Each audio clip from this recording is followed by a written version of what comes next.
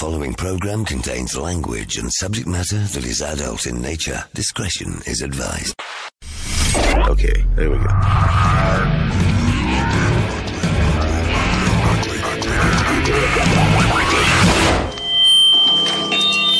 Whoa, feedback. This is ugly, Phil. Ugly. What are you waiting for? The Rubber Room. Do it! Triple M. You know, recently we've been taking you around the building and showing you various different departments here at Triple M and how they work. We've been to the promotions department, we went to sales, we went to the music department. But tonight I think it's time that we actually honour the oil that keeps this massive engine moving at the speed and the ease that it does. So let's talk to the on-air guys.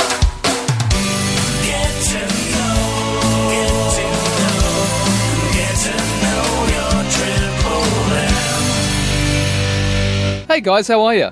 We can't talk to you till you put your cans on. Stick around, folks. We'll be back right after this with more great stuff. So, why do radio guys have such stupid nicknames? You know, like Duck, Dangerous Dave, Queer Pete. What do you mean, ugly? How would you describe what you do here at the M's? Oh, you know, stacks of wax, loads of platter chatter. Coming at ya. Oh, I like the way you said that, Queer Pete. Wait till you hear me do the weather.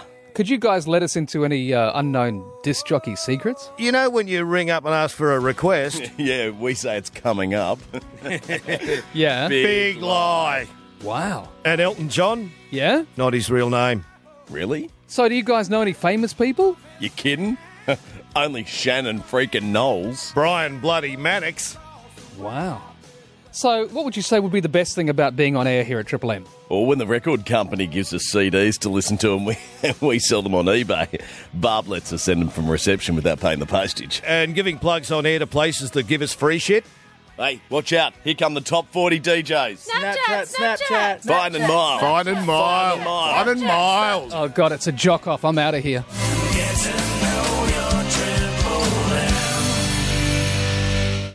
So I was at the newsagent on Saturday and I was buying the lotto ticket from a fairly humorless man who, I always try and make a joke when I get the lotto ticket, like, oh, is that the one that's going to win the money? And this guy just having none of it. He said, nah. I said, all right, terrific, well, have a good weekend, mate. Yeah. And then he said something curious. He goes, oh, punt high and follow. I thought, what does he mean by that?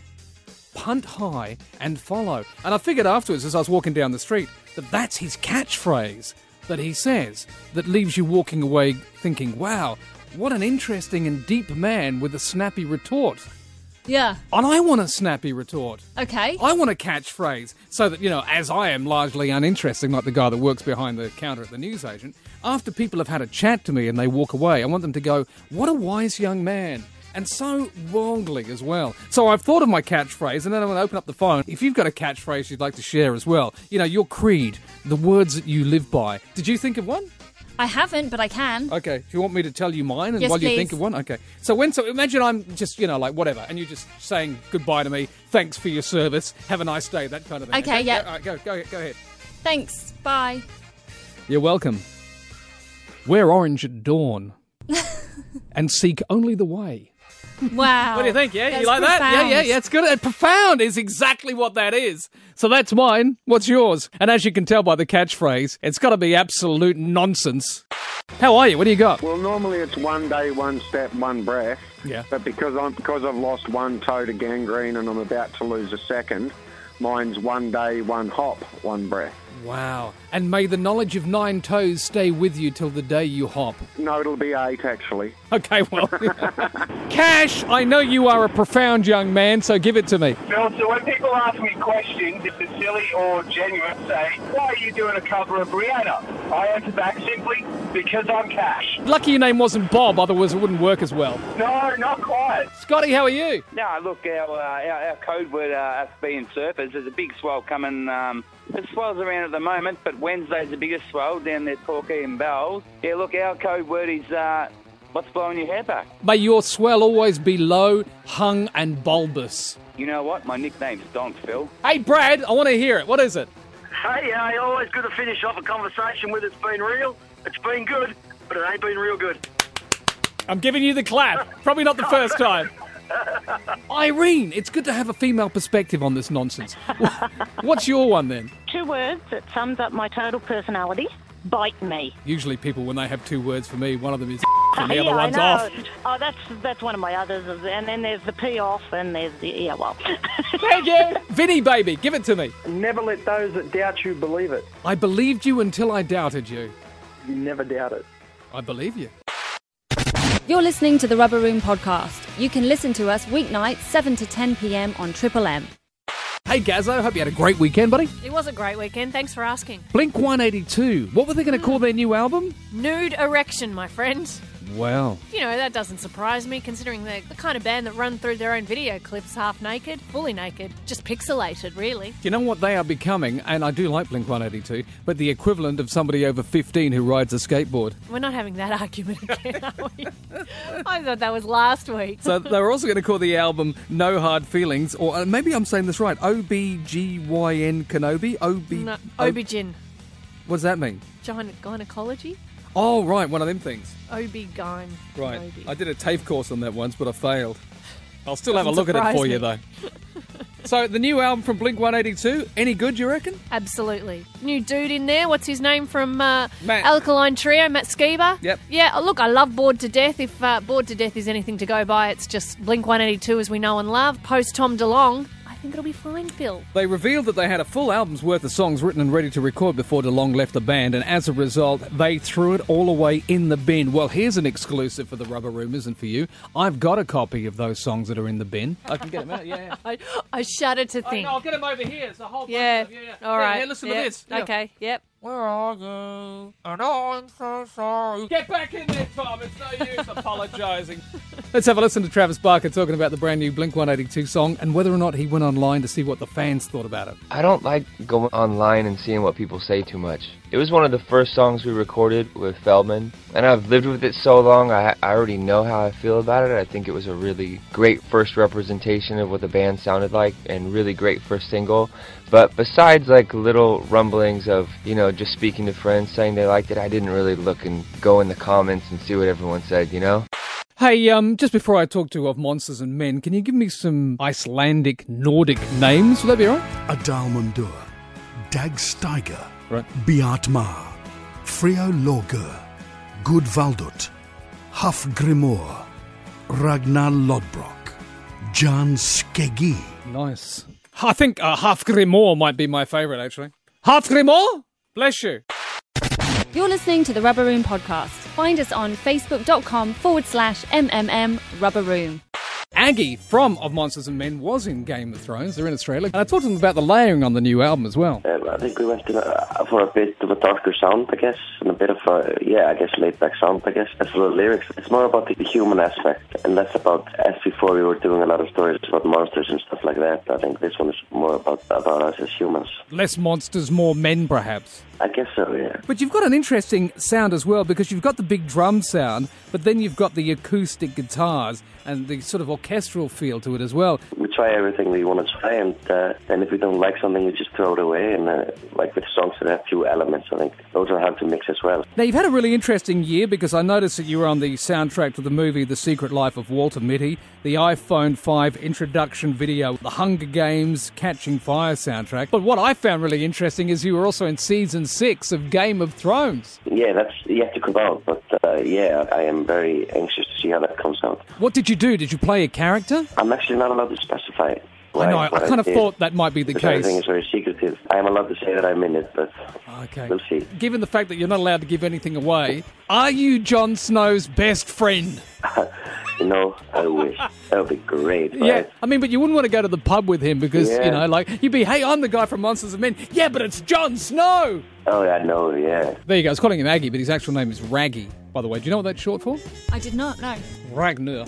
Oh, awesome. Yeah. Do you know his surname? What? Ragnar. I don't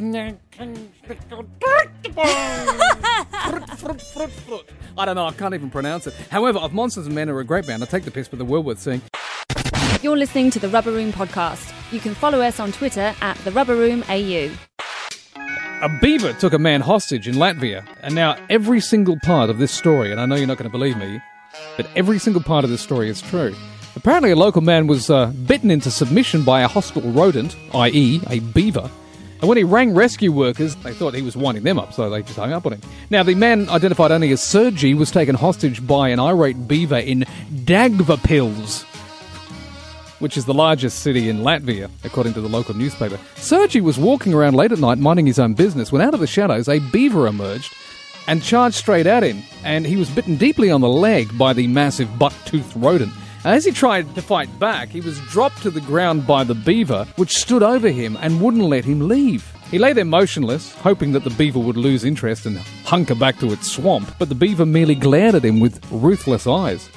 And when he tried to get up, it bit him again. The local newspaper said in a quote likely never before heard on the news, it seems as though the beaver in effect was holding Sergei hostage, although the motive behind the hostage crisis remains unknown. So even though the beaver wouldn't let Sergei leave, it allowed him to use his cell phone, so he called the local rescue services, and they just thought he was winding them up. Yeah, of course, so, yeah. They just hung up on him, right? So almost losing the end of his tether, he called up a mate who said, "Have you lost your mind?" He said, "No, my mind's still in place. Please come and get me from the clutches of this beaver hostage taker."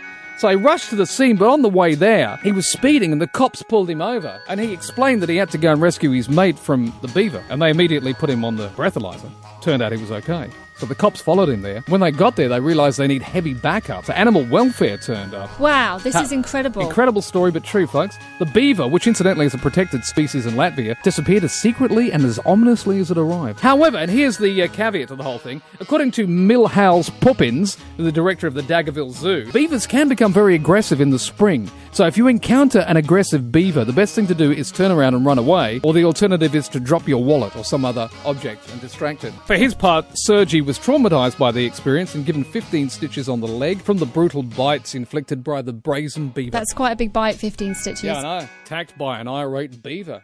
It's not the first time. I don't know. How much do you know about beaver? Well, you asking me? Yeah. I don't know anything. Well, we're going to find out everything we need to know after this. I guess in the interest of education, which is what we're all about here at the Rubber Room at Triple M, let's find out about the beaver.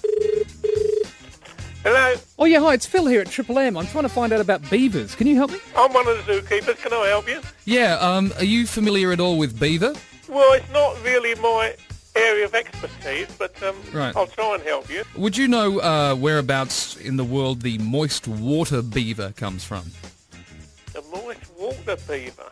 I know there's beavers in the Rockies, but I don't know about The rocky moist beaver? water. No. Okay, what about the dark undergrowth beaver? It's mainly in the water, you know, beavers. They Right, don't yeah, so go this would be so a much. so this would be a damp beaver then, obviously.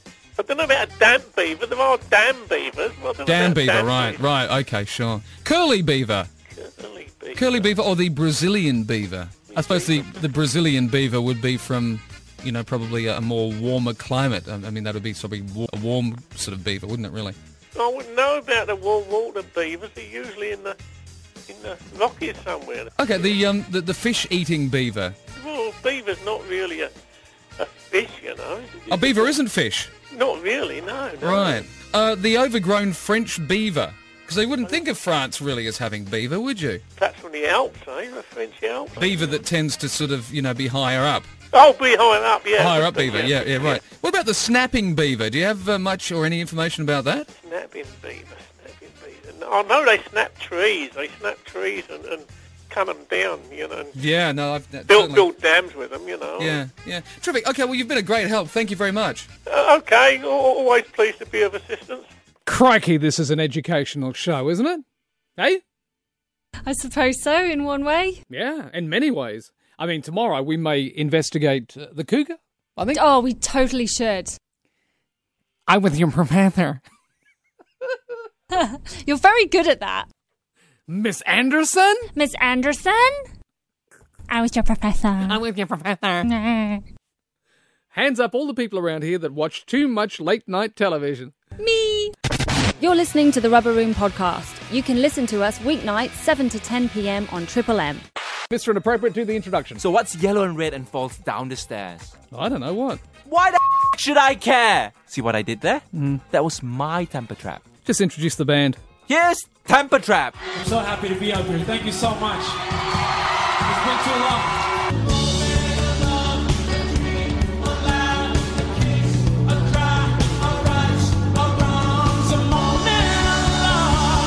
Thanks for coming into the Rubber Room. How are you? We're great. Thanks. I like the sort of undulating beat of the song. It's really interesting. Different to what I'd expected from you from the past, but I really like what you did with that. Ticket Thieves. Yeah, that was a song that Dougie had, I believe, and kind of like worked up with the producer in London. It's got almost that Breaking Bad soundtrack feel to it in a way, you know? Well, I'm more of a Game of Thrones guy personally, but Breaking Bad, that's a good reference. Yeah. I think the idea was to write something kind of Queens of the Stone Age. So go with the flow. That kind of I don't know if it ended up sounding like that, but that was kind of like what I had in my head initially. Yeah. What came first, the music or the lyrics? The music. Sometimes a hiatus between albums with you guys as well. Been growing our hair, you know? Well, yeah, and the beards and everything. That's it, exactly. Takes It's all time. about the hair envy in this interview, mostly from me. Anyway. I'm the most short-sighted person in the band. If it was up to me, the album would have been out 3 years ago. Okay, but, all right. And I think, this song's great, we should do the album. But, you know what, we kept making more and more songs, and I think we just wanted to get it right at the end of the day. And you listen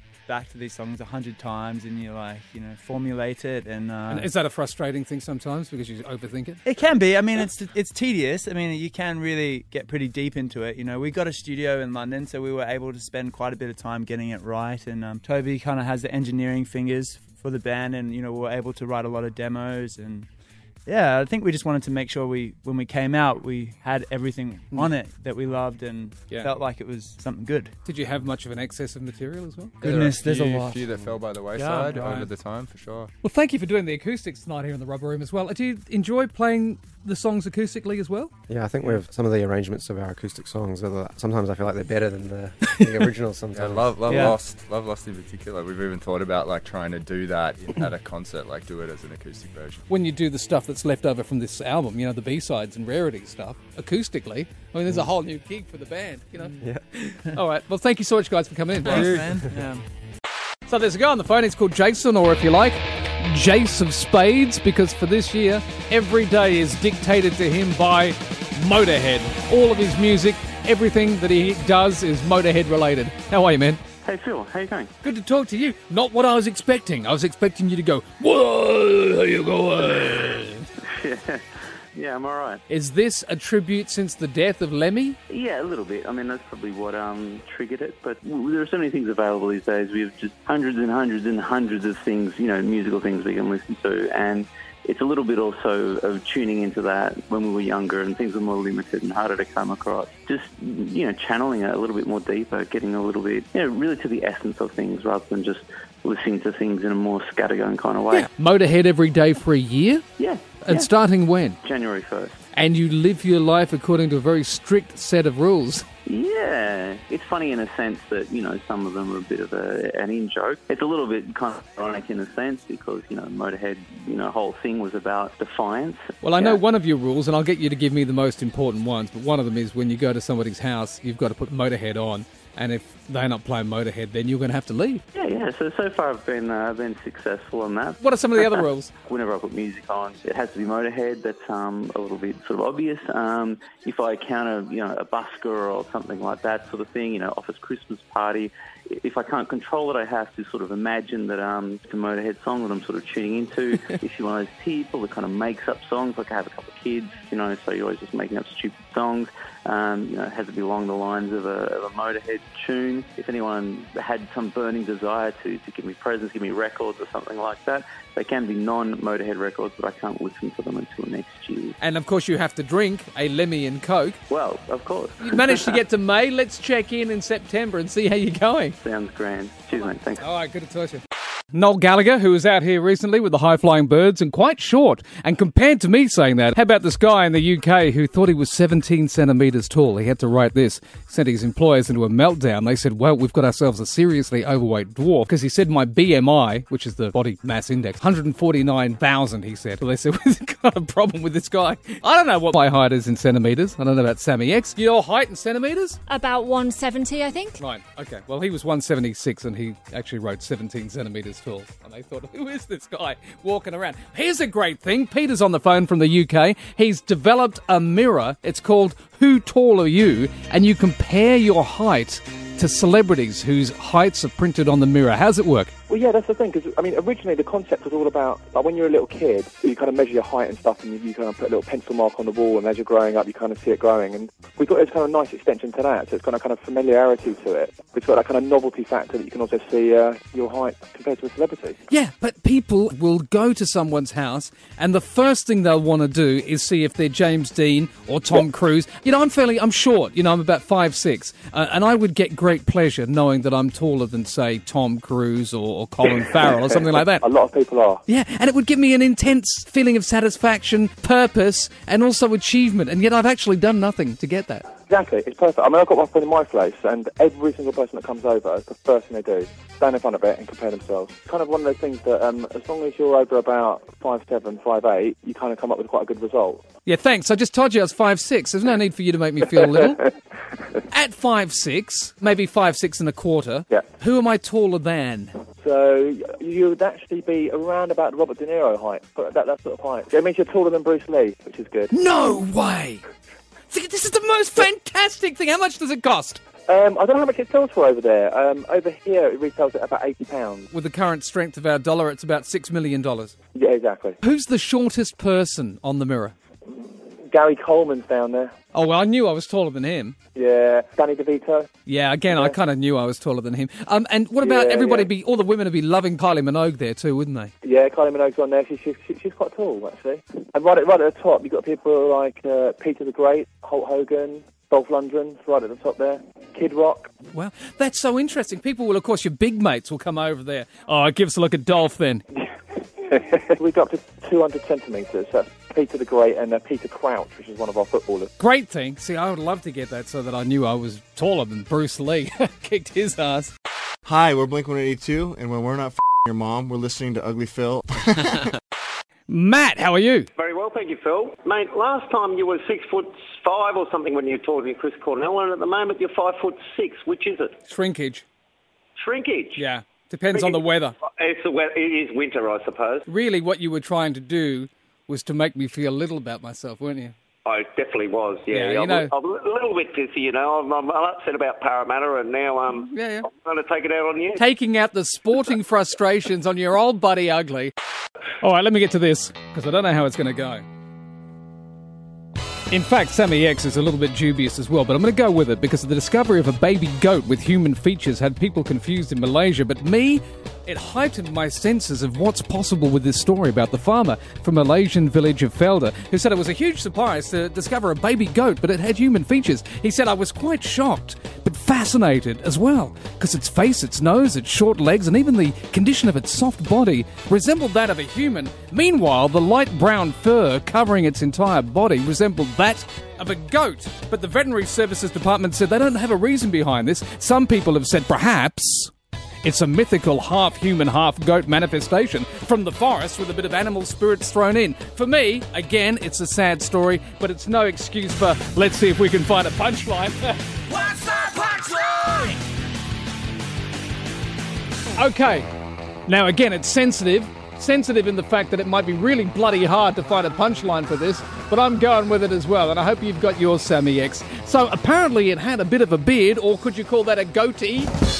Oh, yeah. That's not my too best bad, one. actually. Yeah, but that's not my best one. I got my best work. Yeah, what have you got? Mine is, his face was so ugly, it was enough to make a U-turn. See, there are punchlines in it. Yeah, I get it, a U-turn. Apparently, Bill Murray saw it, and do you know what he said? I ain't afraid of no goats. Okay, so we're getting some punchlines for the discovery of the baby goat with the human features that had people confused. But here's the question. What exactly is the punchline? What's the punchline? Well, there's some people on the phone, so I guess we're going to go somewhere with this. Ian? G'day, mate. How you going? I'm waiting with excitement and anticipation. Apparently, it turns out it was a hoax and they were just kidding around.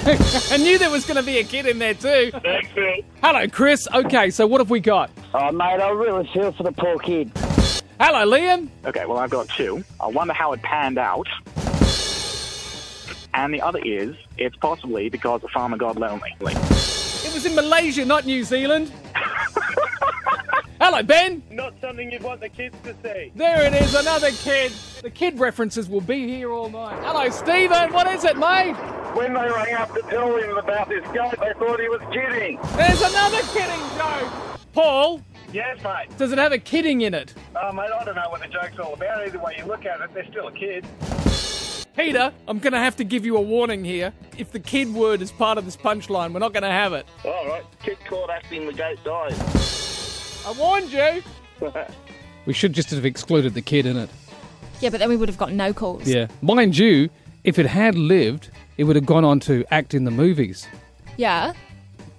Ask me which movie. Which movie, Phil? Karate Kid. Oh, of course. Thank you. And there it is. Now we can all get some sleep. What's the punchline? Sandy Rhea's on the phone. She's a psychologist. She wrote an article in the paper on the weekend about living with a flatmate from hell. Welcome to the house of fun. Now I've come of age. Welcome to the house of fun. Sandy, thanks for coming on the Rubber Room. So you mentioned that, you know, probably the word psychopath is a good word to use for some of the people you could end up living with. Absolutely. We often think of psychopaths as being the murderous, villainous, criminal type. But in fact, there's a whole other category of psychopath called the corporate psychopath. So that's someone and that translates to everyday people as well. So they're people who are often high-functioning, who are pro-social, but they're very narcissistic, very manipulative, persuasive in their behaviour. I've only ever lived with females as flatmates, and they've always been really easy to live with. So let's look at some of the rules that you've given us here. Be observant right from day one. What do you mean by that? If you're going onto the internet and you're trying to get a flatmate, you know, and you've got to talk to them, you've got to meet them, get outside of the unit that you're offering them. Go out and have a coffee. So look at their behaviour. Look at their non-verbal behaviour. Do they avoid eye contact, for instance? Do they seem overly anxious? Do they seem overly keen to please you? Get a list of their track record. Do they say, I moved here for 6 months, that didn't work out. 3 months here, that didn't work out. Right. 1 month here, she was a bitch. So look at their use of language. What about considering social media? Like get on their Facebook page and see what they do? Everyone does it. Why not take advantage of all what the internet's offering? See what pictures they post of themselves. Because again, if they're highly manipulative, they're going to say one thing to you, but they're going to present their photos as a very different. So you might see someone who's looking really neat and tidy and really structured and really organised. The photos, they say, are lots of girls coming home, lots of photos, maybe nude photos, I don't know, a whole range of photos. Is it someone who's a party guy who doesn't reveal that in the interview? Do you want lots of strangers coming into your home, which puts you and your safety at risk as well? Yeah, of course. And you say ask yourself how you fit in, but I guess you should also look at that from both sides, how you fit into their lives as well. That's absolutely right. And that's where it gets down to being really clear, really observant. If you're old enough to move out of the home, be brave enough and mature enough to set some parameters in place. Be clear about what you expect in a flatmate. Right. You know, you want tidiness, you want cleanliness. Nothing wrong with doing that, because if someone isn't like that, it's going to fall into all disaster from day one. I think two of the most important rules are tidiness and cleanliness. What are your boundaries? What do you like? Do you like the dishes put away or not put away? Or you couldn't care less. I think the other boundary is how you have other visitors come and stay in your home. I've heard many stories where we're having a girlfriend who comes or a boyfriend who comes over every single night, and they're not paying rent. So be clear about what's going to happen if a third or indeed a fourth person comes into that property. If you put parameters in place at the very beginning, say, listen, let's review this situation in 3 months. I would never sign up for a 12-month lease with someone who I have never lived with and never met before. Yeah, brilliant. Let's do, say, 3 months. Let's see how it works out. Then let's do a 6-month review. And at that time, it's clear, it's objective. Is it working? Isn't it working? And it might be sort of 2/3 working, but let's tidy up on X and Y. Sandy, great to talk to you. Thanks, bye. Back in the early 90s, I lived on the Gold Coast, and I shared a house with 3 strippers. And because the good thing about it was that they never wanted to eat anything, so there was always food in the fridge for me. But they always walked around in various states of undress, but you never really thought about it because it was just like the people you lived with. Except when your mates would come over and knock on a door on Saturday morning and walk in, and like there'd be 3 girls walking around with just bikinis and no tops on. They're like, whoa, what the hell? You know, but sometimes I ring up record stores to see if I can, well, whatever ones exist anymore, see if I can come up with the most ridiculous band names possible. And then somebody said, well, why don't you ring up and see if you can find the most ridiculous book titles? And then somebody else said, well, how about you ring up and see if you can find the most ridiculous magazine titles you can think of? And I said, well, okay then. Hi. Oh, yeah, hi, mate. It's Phil here at Triple M. I'm just chasing some magazines. I wonder if you've got them there. Okay. All right. Would you have Unclog Weekly, which is the plumber's magazine? No, not that one. New Knots This Week magazine? No, not that one. No, okay. Haggling magazine? How'd you spell that? Haggling, as in haggling for something. Haggling magazine. No, not that one. Arm Wrestling Weekly? No, no arm wrestling. Whiptail Lizards of Perth magazine? That's Geographic. No, we don't sell those. Okay. Ironing on a Budget? No. The Potato Grower? No, not that one. My Octopus and Me magazine? No. Pure Milk magazine? No. Sunburn magazine? Bed Bugs and Bikies? No. All right. Never mind. Well, thanks for your help anyway. Hello, everyone. This is David Eric Grohl from the Foo Fighters. You're listening to Ugly Phil. Don't forget it. Believe me, he's pretty gross. Triple M, the Rubber Room. Dr. Dot is on the phone. She's the masseuse or masseur to rock stars worldwide, but she has a twist. And a lot of people talking about you at the moment. I think it's hilarious, all the fuss about this, because I've been doing it my whole life. I started when I was like 4 or 5. My mother and father would be laying around the house smoking a doobie and watching some psychedelic movie, and I would just walk on their backs, and my mom would massage my feet. Sometimes she would say, that's not strong enough, come on, bite my back. I'm in a lot of pain today, bite me. Right. So I would just bite her whole back. I mean, we had a lot of weird, strange family rituals. I remember my father getting a big sander out of the tool shed and sanding my mother's feet down all the time. Okay. Something that's crazy to everyone else is just normal to us, you know? Of course. So you gave your first backstage massage at the age of 15 to Def Leppard. Right. That was the first band I ever worked on. The first band I ever met was the Cars, but I was like, you know what, there's got to be a better way to hang out with these people, because all I got was an autograph, and then they pissed off, and I was like, I want to hang out with them. So then the Def Leppard thing came around, and I was like, we want to see the show, and, you know, we got to know them and work on you guys for free if you can get us in, you know. So that's how that started. You said it was a choice of either blowjobs or money or massage, so you chose massage. Probably a good choice at the end of the day. Yeah, exactly. I mean, there's enough girls that do that. And by the way, Phil Collin came out with his own, it's an autobiography when you write about yourself, just came out, and he writes about me in his book. Let's get to some of these big names. But first, let's talk about the procedure. So you bite the backs and the buttocks, and then you rub oil in the skin. What does the biting do? Occasionally, I have bitten the glutes, which is the proper name for the butt. In order for me to keep my job on a daily basis, I kiss the glute. So I'm kind of, in the same ballpark. It's not like I'm chewing on people's asses every day. It's not like that. I have bitten Simon Cowell's butt and Steven Tyler's butt and Sting's butt. I know that it sounds like crazy, but it's so amazing. Yeah. The glutes are the largest muscle group in the whole body, and everyone's sitting on their glutes all day and night. They need to be tenderized too. Before I put the oil on the person's body, I ask them, do you want to try one of my unorthodox massage methods? And they're like, sure, I'll try anything. I love your work. This is like for repeat customers, like people that have a lot of money and a lot of time, and they know how important body work is. And they love my massage. I have so many different techniques. I have the spider walk. I have the pizza dough method. I have the Mick Jagger method. I have the Axl Rose method. I have all these different things that I have invented that they love. They're like, I don't give a what you call it. Do it to me. I love you. And I bring them to heaven and back. It's, massage is better than sex. Because sex, it's like you have to work and do all this stuff. Massage, you're getting unconditional love. You just lay there and someone tenderizes you. Hi, this is Ozzy Osbourne in the Rubber Room with Ugly Phil. I'm going to come down there and bite his f***ing head off. Dr. Dot's still on the phone in the States, the celebrity masseuse to the stars, but her piece de resistance, her act, is to bite their asses. But you've got several techniques, is that right? I do have certain techniques that I've named after celebrities, and I called the lip massage that I do the Mick Jagger technique. But then when I did it to Steven Tyler, I call this the Mick Jagger technique. And he jumps off the massage table and he goes, what? My lips are way bigger than his. You better start calling it the Steven Tyler method now.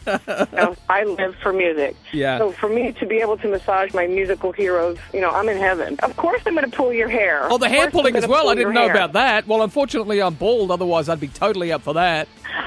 I'll pull on your scalp. Oh, my back hairs. It's such a relief to have someone pull I'll pull your back hairs. It's not an S&M massage, but sometimes you have to have pain to get to the pleasure. Can I mention a couple of other names to you that you've worked with as well? For example, Keith Richards and David Bowie. I massaged him when he was with Tin Machine. I gave him the bite method. He loved it. And then he came back again with his normal band, David Bowie, and I massaged him again. Loved Bowie. How was Keith Richards? Oh, he's just so laid back. He's not Mr. Health. He's not like, I have to have a massage every day. Yeah. Out of all the stones, he gets the least amount of body work. for sure. At the time I was breastfeeding my daughter, he was telling me, like, you gotta get him off the boob. She's never gonna leave you alone. And, he's giving me these tips on how to do it. I was like, I'm getting breastfeeding tips from Keith Richards. It's so bizarre. You've got to get a book out. You've got to come to Australia and bite me. And you've got to give me the email address so people can find out about the oils as well. All you have to do is Google Dr. Dot. If you can't find my website, you got to be, it's drdot.com. It's so easy. I could talk to you all day. It's been great and insightful. Thank you so much, man. All right. Take care. Reach out anytime, okay? Yeah, no problem. Since the Hulk Hogan trial, the latest must-have fashion item is the bandana. Who would have thought? Hulk Hogan has it. In fact, several icons of panache wear the bandana. I can think of one. Yeah, Bret Michaels. Bret Michaels. Of course, Peter Fitzsimmons. Who's that? That guy that wears the red bandana. You'd know him if you watch TV. No, I don't You'd be know. thinking to yourself, why is that guy wearing that bloody bandana? So here's my question to you. Are you a bandana man? I mean, I've got to admit, for a brief period of time in my 30s, when my hair was completely thinning, I decided that a bandana was de rigueur, and I wore it, but in retrospect now, thinking and looking back at it, I looked like an idiot. So I'm not saying that necessarily your bandana is making you look foolish, because maybe the ladies, they love it. I don't know. Could you ever see yourself, Sammy X, dating a bandana-wearing man? Yes. You would?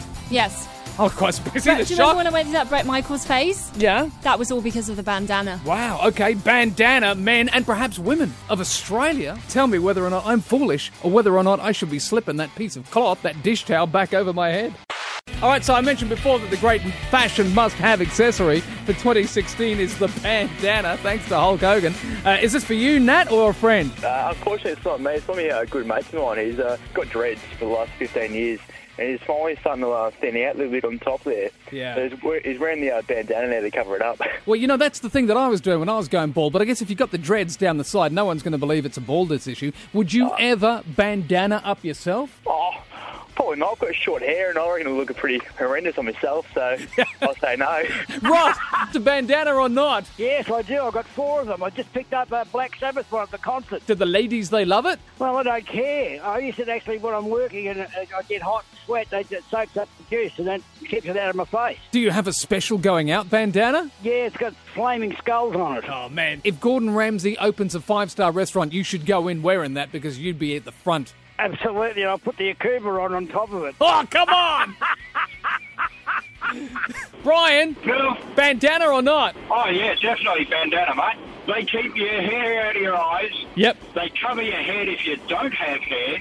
They keep your head warm in winter, cool in summer, keep the sweat out of your eyes. All around, just a great headwear. No, I'm not convinced. You wear it on your own.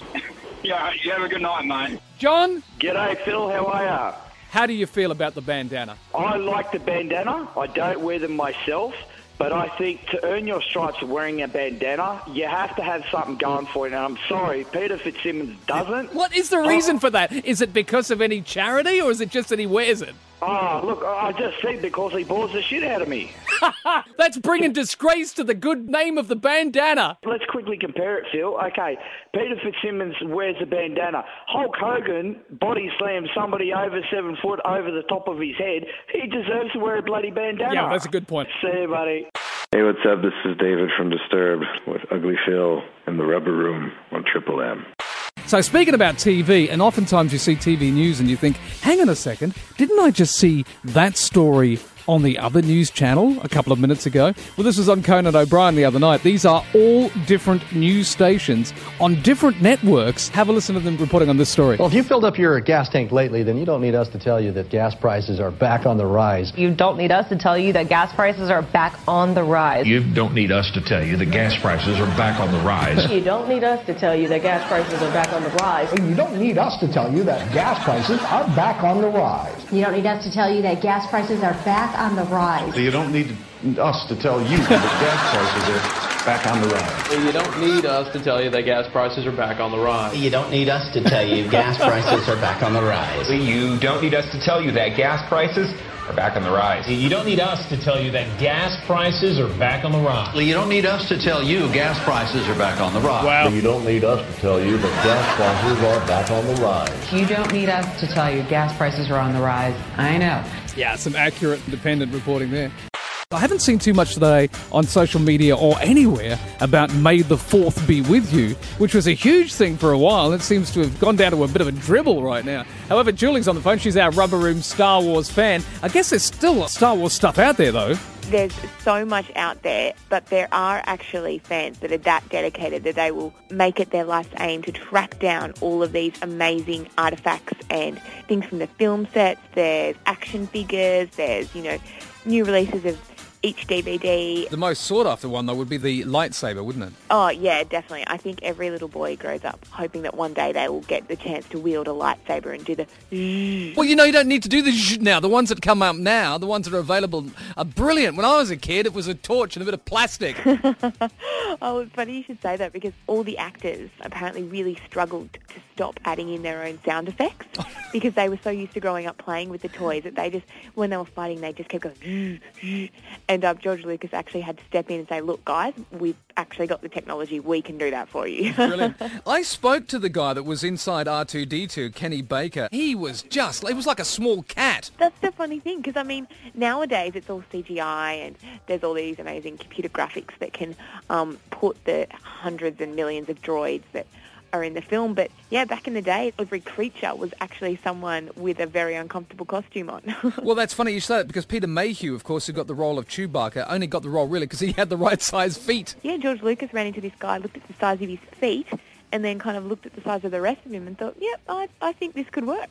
I'm led to believe that George Lucas came up with the idea of Chewbacca one day when his dog was sitting on the seat in his car next to him, and he went, hang on, there's something in this. Yeah, he was driving along and looked at this dog and thought, I think a furry animal could do quite well as a co-pilot. Harrison Ford was, in fact, a carpenter. Wasn't he brought in to just act as the co-star, to just have people bounce lines off him? Eventually, George Lucas went, actually, he's quite good. Yeah, and the funny thing is now he's probably, the most successful out of all the original actors. The others have kind of, gone off in their separate directions, trying to continue acting with varying degrees of success, but Harrison Ford's as big as he's ever been. Do you know how long it would take to watch all films back-to-back? It depends on what editions you get, because all the DVDs are slightly different, or videos, I guess. Yep. But it would take just over 13 hours. 13 hours, really? Yeah. So you could really lock yourself down for a Star Wars marathon and commit yourself to seeing the full story. I also heard, and I thought this was a myth, that Frank Oz, the puppeteer and the voice of Yoda, was, originally the voice of Miss Piggy. I didn't think that was actually true. Yeah, no, he's a very accomplished voice artist. May the 4th be with you today. And also with you. So Iron Maiden doing their show tonight as part of the World Tour of Book of Souls at the Entertainment Centre in Brisbane, and we've got ourselves a Rubber Room Iron Maiden official reporter. Ben, what time are they on tonight? 8:50. How's the crowd? Yeah, pretty pumped up. Few seats still to be filled, but I suspect they'll be filled up soon, and the crowd's ready to go. Hey, listen, can we call you back when the band come on stage? Hold your phone up in the air so we can hear it. Absolutely. Are you wearing a Maiden shirt? Yes. Which one? The tour of the 2016. Oh, you went and bought one? Yeah. Good man. Hi there, this is Bruce Dickinson from Iron Maiden. You're listening to Ugly Phil. He's in the Rubber Room, so are you, and you're on Triple M. I've just shown Gazzo the video of Linkin Park's Numb. Is performed by screaming, barking animals. That's right. Dogs, foxes, donkeys, and maybe Beyonce. Oh, God. All right, let's have a listen to this.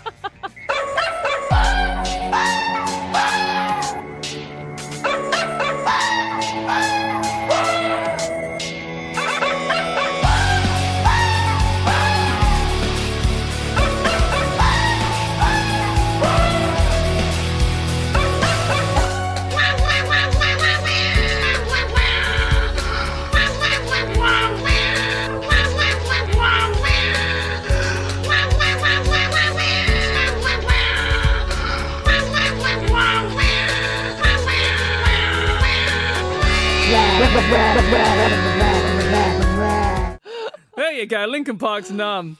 That's ridiculous. I know we don't talk about politics very much in the Rubber Room, and there's several reasons for that. We try and, get an escape from the daily life to the day-to-day stuff that goes on in life. However, I read this article in the newspaper that was co-written by Dr. Yancey Orr, lecturer of anthropology at the School of Social Science at the University of Queensland. And he said when it comes to Donald Trump, who incidentally, if you missed it, is the presumptive nominee for the elections in America for the Republican Party. Presumptive nominee means basically, well, we couldn't get anybody else to beat him and really we're screwed now. So he wrote this article and I found it really interesting, and he says, along with the co-author, that we live in a simplified society that's fueled by technology, and he blames reality television for giving Trump a serious shot at the presidency. And I've got my very own strong views about reality TV. Let's speak to Dr. Orr. Firstly, can we try and get our head around what is this profound influence of Trump? Donald Trump is really the great communicator of the political arena for the 21st century as we've seen it. Where other revolutionary figures like JFK in the 1960s had a great deal of traction because of his looks and his television persona, and Ronald Reagan in the 80s took that a step farther, Trump has really capitalized on a content-light medium of social media and reality television. That's one explanation for the rise of Donald Trump. Now, I'm no academic, I'm just a disc jockey, but I believe that people have become so dumbed down by reality television, TV being people's only form of stimulation in a lot of cases. It's just one show after another, where if you don't like the contestant, you get rid of them. They're gone home. I wonder whether or not we've seen this in Australian politics. Maybe I'm simplifying things, where with Kevin Rudd, Julia Gillard, Tony Abbott as well, we don't like this guy, that's all right, he'll be gone in a couple of days and we'll have a new one. Do you think that mentality as a result of reality TV is what's causing people like Donald Trump to have their success? Yes, reality TV takes something that's very complicated, let's say like surviving in a jungle, okay, or buying a new home, or trying to find somebody to marry, and it turns it into a game or something that's simple and understandable with rules that people could appreciate, as well as it turns it into a drama. And those are the ingredients for reality television. It simplifies it, and it makes us think that the things that happen way out in the distance, complicated political systems, etc., are things that we know about and understand about. And this is very different than the documentary format in which the complexities of reality outside of one's life are really brought into and to stimulate and grow the person who's watching it. Really a lack of attention span, of the development of attention span. And, that's not to say that people are stupid, because they're not. But I guess if you only have a certain amount of time, and we live in the age of technology where information is processed and delivered so quickly, you don't really get more than a soundbite. Yeah, we get bombarded with more information probably than we have anywhere in, let's say, the last 200,000 years as human beings have really been on the planet. However, that information comes in very, very small bits. So you'll get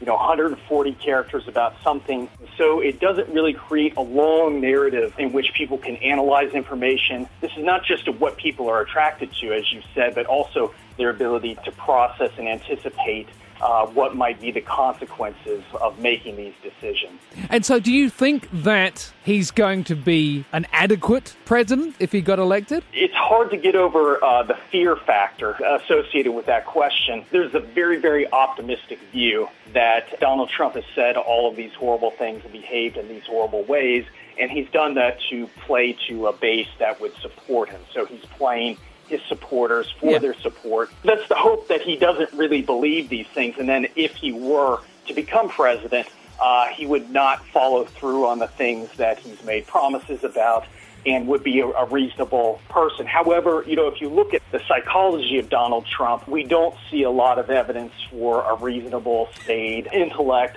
to be president. Yeah, so it is... what did we expect would happen, sort of... There you go. What did you expect? That could be his running slogan. What did you expect? Great to talk to you. Dr. Yancey Orr there, talking about Donald Trump. You're listening to The Rubber Room Podcast. You can follow us on Twitter at The Rubber Room AU. The Rubber Room, the show that takes you from a chat with a lecturer of anthropology to a practitioner of orgasm yoga. How are you, Heather?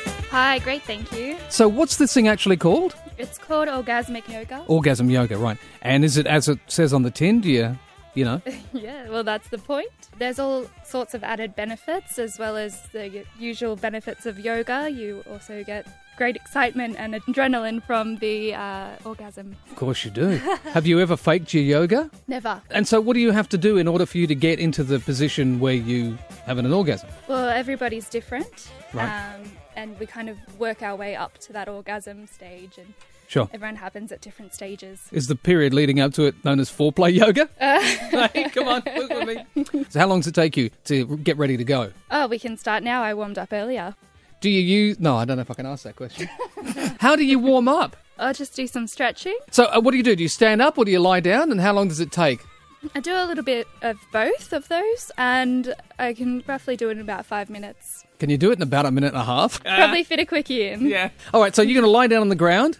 Yeah, we'll start there. Start doing the channeling? Yep. Okay, we'll get the microphone so we can hear you. You start doing the channeling, and then we will be back with the orgasm yoga.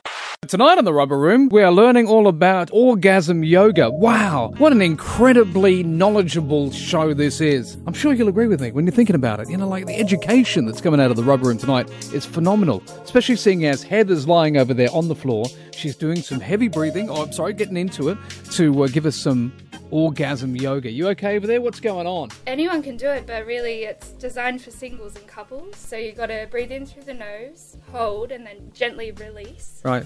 Do you need anything while you're down there, a pillow or anything? Fine. Okay, well, let's have a listen to you then, ladies and gentlemen. What's it called? Orgasmic meditation? Orgasmic meditation. Right, okay, well, carry on. Don't let me interrupt you by any stretch. All right. Stretch being the obvious pun there. We're going to move to a downward dog. Now move slowly into the lotus position. Keep breathing deeply. I'm connecting with myself. I'm connecting with you too, strangely. It's from the other side of the desk over here. My chakras all aligning. Great, I love when the chakras align. Okay, I'm going into the lotus position now, slowly. This is Jamie Angel, Program Director of the Rubber Room. After careful consultation with our legal department, it's been suggested that this part of the segment be redacted to avoid legal ramifications. But please enjoy this on-hold music until the orgasm is concluded. Thank you.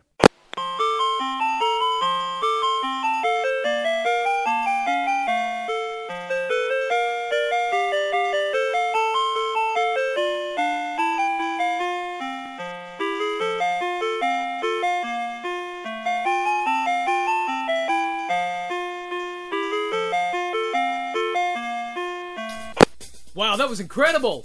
Feeling really connected to my body. I really strangely spiritual. feel connected to your body too. I feel like you, me, and the universe are as one. Well, that was incredible. Yeah, it's a great way to find pleasure with your partner or by yourself. Sure, can people come and watch? We're not open to watching at the moment. I'm going to have to ask. Well, I think a round of applause for that magnificent effort. Thank you so much. Thank you. Is this working? Testes? Testies? This is Ugly Phil. Triple M, the Rubber Room. Do you ever like watching pimple popping videos? Do you ever watch it and think, why am I doing this? Get this right, and if you've never seen them, you should. Go on YouTube. In fact, there's somebody on YouTube known as Dr. Pimple Popper who's got a whopping 1.1 million subscribers to her YouTube channel, and she's actually making a living out of that. And so I thought we'd speak to this guy, Pete, who runs popmypimple.com, or in fact, in the States, popmyzit.com. What's the inspiration behind this? Yeah, inspiration was just like, I like gross stuff, and someone had sent me a video one time, and there was one that I'd seen in college years earlier, and I started looking for it. I couldn't find it, but I found like tons of like people out there who were interested in it. So I said, let me start popthatzit.com. And I started it, and like the first day I had like 1,000 people come to the website, and it's just been growing ever since. People just love it. Do you know, we all remember our best ever pimple. The best one for me was the one in the middle of my forehead, and I remember it was there all day, and I grappled for hours, mate. Hours. Until eventually I made it pop, and it popped with such a force because it was a blind pimple, so it may have even been a sweat pimple, so, you know, they don't have a head on it straight away. So I had to actually get myself in the firing position, like almost Arnold Schwarzenegger at the gym, pumping 250 pounds. And I managed to pop it, but the force of it was so strong it threw me back like being hit in the face with a magnum bullet. Awesome. I know, those are the ones that catch you off guard, right? It was awesome, dude. Yeah. What are the best ones you've got? Yeah, we have about 47 categories on the site right now. The best ones always come from the back or the neck. I guess those are just the spots spots that we can't get. Yeah. And those are the ones that just end up growing there for a while. I mean, there's a couple on there where people say, oh, I've had this lump on my back for 5 years. I've had this on for a year. Yeah. And then someone gets at it and starts digging into it, and then it's like toothpaste. I like the ones that have suddenly come overnight, or you don't know they're there, and then you look at them and they're ripe and ready to go. It's like finding a pot of gold. It's like, wow, I didn't even know that was there. You know when you get something, a little lump, and all of a sudden you just can feel that little soreness and that pressure coming, and all of a sudden... You got a chat room there as well and a forum. What kind of stuff do people contribute? Oh, man, you have people talking about just everyday stuff, the people talking about, oh, I was online today at Dunkin' Donuts, and the guy in front of me had this big, huge zit on the back of his neck, and I wanted to squeeze it so bad. And you got people coming in there going, I'm so glad I found this place. I didn't know there was people out there like me. Who's the contender for Zit of the Year so far? Every week we get a new one that just tops the last week's one, and I have to sit down one day and just spend a few hours, and we have to go. And people have been, I think there's about 50 posts in the Zit of the Year post, and we got to figure out which one's going to be. I'm probably going to do a top 10. You're like the Simon Cowell of blemishes. We were talking about pimples a moment ago. The power of God has freed us. And I know I'm not on my own when I hear your stories and I think about this, because apparently everybody has a fascination with pimple popping. And I mentioned before there's a woman on YouTube, Dr. Pimple Popper, who's had 1.1 million subscribers to her channel. So it's a woman, so, you know, it's obviously a universal thing. And she actually makes a living out of it. You got one at the moment, Emily? I don't have one, but I love it when you squeeze them and the pus hits the mirror. Oh, yeah. And you kind of look at it and you go, that's the most disgusting thing ever, but I'm glad I saw it. Yeah, and it gets me every time. I'm just like, that is disgusting. Yeah. But it's like a little badge of honour. Oh, totally, and especially if it's on the nose or the side of the nose, so it's really tight and you've got to have a good go at it, but you know, and then sometimes, I don't know if you've ever done this, but I half squeeze it and I see it coming and I go, oh, I'm going to save it. I don't want to just let it go just like that. No, you got to make sure that you get all of it as well. Yeah, it's a thing of beauty, isn't it? It is. I don't like the ones that are in the middle of your back that you can't quite get a hold on. I feel like that's God's way of being cruel to us. That's like, I always just get my boyfriend's one for him. Yeah. But I don't seem to get them on my back, so that's a good thing. I've never ever had anybody ever squeeze a pimple of mine, and I don't know how I'd feel about it, to be honest. I think it's more fun for the person doing the squeeze. Oh, of course. Are you kidding me? It's like going to Disneyland. Yeah, it's really gross, and I hate watching the videos, but give me a chance to get at one, and I'm all over it. Oh, I hear you. You're speaking my language. No worries, bye. Mick, come on, tell me about it, man. About a few years ago, I had one on my nose, and it took me about 5 days or probably a week. Really? What, you were having a go at it the whole time? Yeah, and then bang, it exploded. Oh, that must have been the day of reckoning. You must have felt, I don't know, I've never given birth and I can't imagine what it's like, but for a woman it must be the same kind of experience. Well, you may not know John 5's name. You'd know his guitar work, though. He's played on just about every one of your favourite albums, and he's on the phone. Hey, man. Hey, Ugly Phil, it's Handsome John. Now, you've already got a moniker. You can't just keep swapping like that, man. Well. Do you know, a lot of people, they say, have got a book about their life. Yours, so far, would have at least 3, I think. It's funny you say that, because somebody wants to do a book on me, and I'm like, who am I, Abraham Lincoln? You know, I don't know anything, but... You know, people really want to do this kind of book on me, so I guess people want to know. Well, if there's no book, there'll be a board game, 6 Degrees of Separation of John 5. And you could probably break it down to 3 degrees, and that would be everybody in the music industry. You should patent that. I like that. I want to run some names by you, because you, as I said, you're connected to everybody. For a start, I didn't know that you'd worked with Lita Ford, supporting Kiss. It was Kiss, like, around maybe, like, late 80s, quite a treat on my end. You know, it's funny because they're all great friends of mine now, and working with Paul, you know, on his record, and Ace being one of my great friends. And I just talked to Peter Criss. He just gave me a call just 2 days ago. I imagine that your phone rings all the time, but you must have some really obscure names that call you. It is really cool because, you know, I did the Ricky Martin album, and then, you know, I do have obscure names calling me, you know, Rob Zombie, and the Scorpions, Leonard Skinner, and Ugly Phil. All of the big names are there. It's good. I also want to ask you about Rob Halford of Judas Priest. It was great. You know, a lot of these guys that I worked with, you know, they've had such amazing careers, but I kind of look and listen and learn from these guys because they've been doing it, and they know what to do and they know what not to do. So I really kind of take everything in, even when they're not working. I'm always watching how they handle business, how they handle themselves with fans, how they handle themselves in situations. When you deal with people like Trent Reznor and Marilyn Manson as well, especially Manson, because you can be very intimidated by him, and yet he's such a professional. You don't see tantrums from these guys, do you? No, you don't really see that many tantrums. And, you know, everybody I've worked for has been very professional, but I've learned a lot. Even, you know, with Katie Lang, you know, we were over there and played the Opera House, and it's been wonderful. Trent Reznor, for me, the guy is so brilliant and technically so savvy as well. I didn't work that much with him. I know Trent well, and you know what? I'll have to say I love Nine Inch Nails. With Marilyn Manson, I believe you auditioned for him back in 1996, missing out on that gig, but then joining up later. Did he remember that? I think I asked him about that, because what happened is I got a hold of that studio. I don't know how I did, but I got a hold of the studio and I said, hey, I hear you guys are looking for a guitar player. And they were like, we found one, and hung up the phone. Yeah, I was like, okay.